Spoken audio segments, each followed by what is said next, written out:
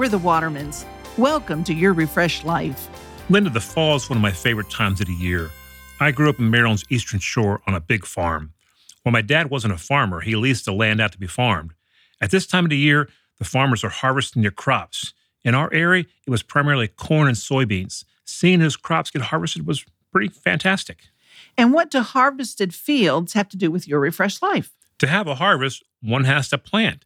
And to truly live the refreshed life, there has to be a harvest of faith in your life. And just like those fields to be harvested, there had to be planting of seeds to grow those crops to get harvested.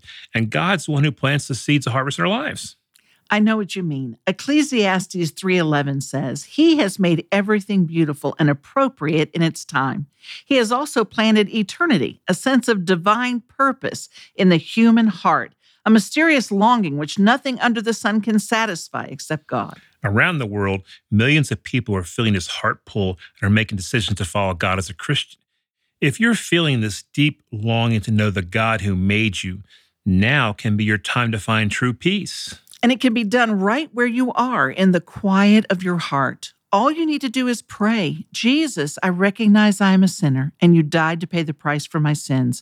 I accept you as my Lord and Savior. Please come into my life. This is the most important step you'll ever take in your entire life. If you've prayed that prayer, email us at info@yourrefreshedlife.com. And remember, live refreshed. Share your refreshed life today.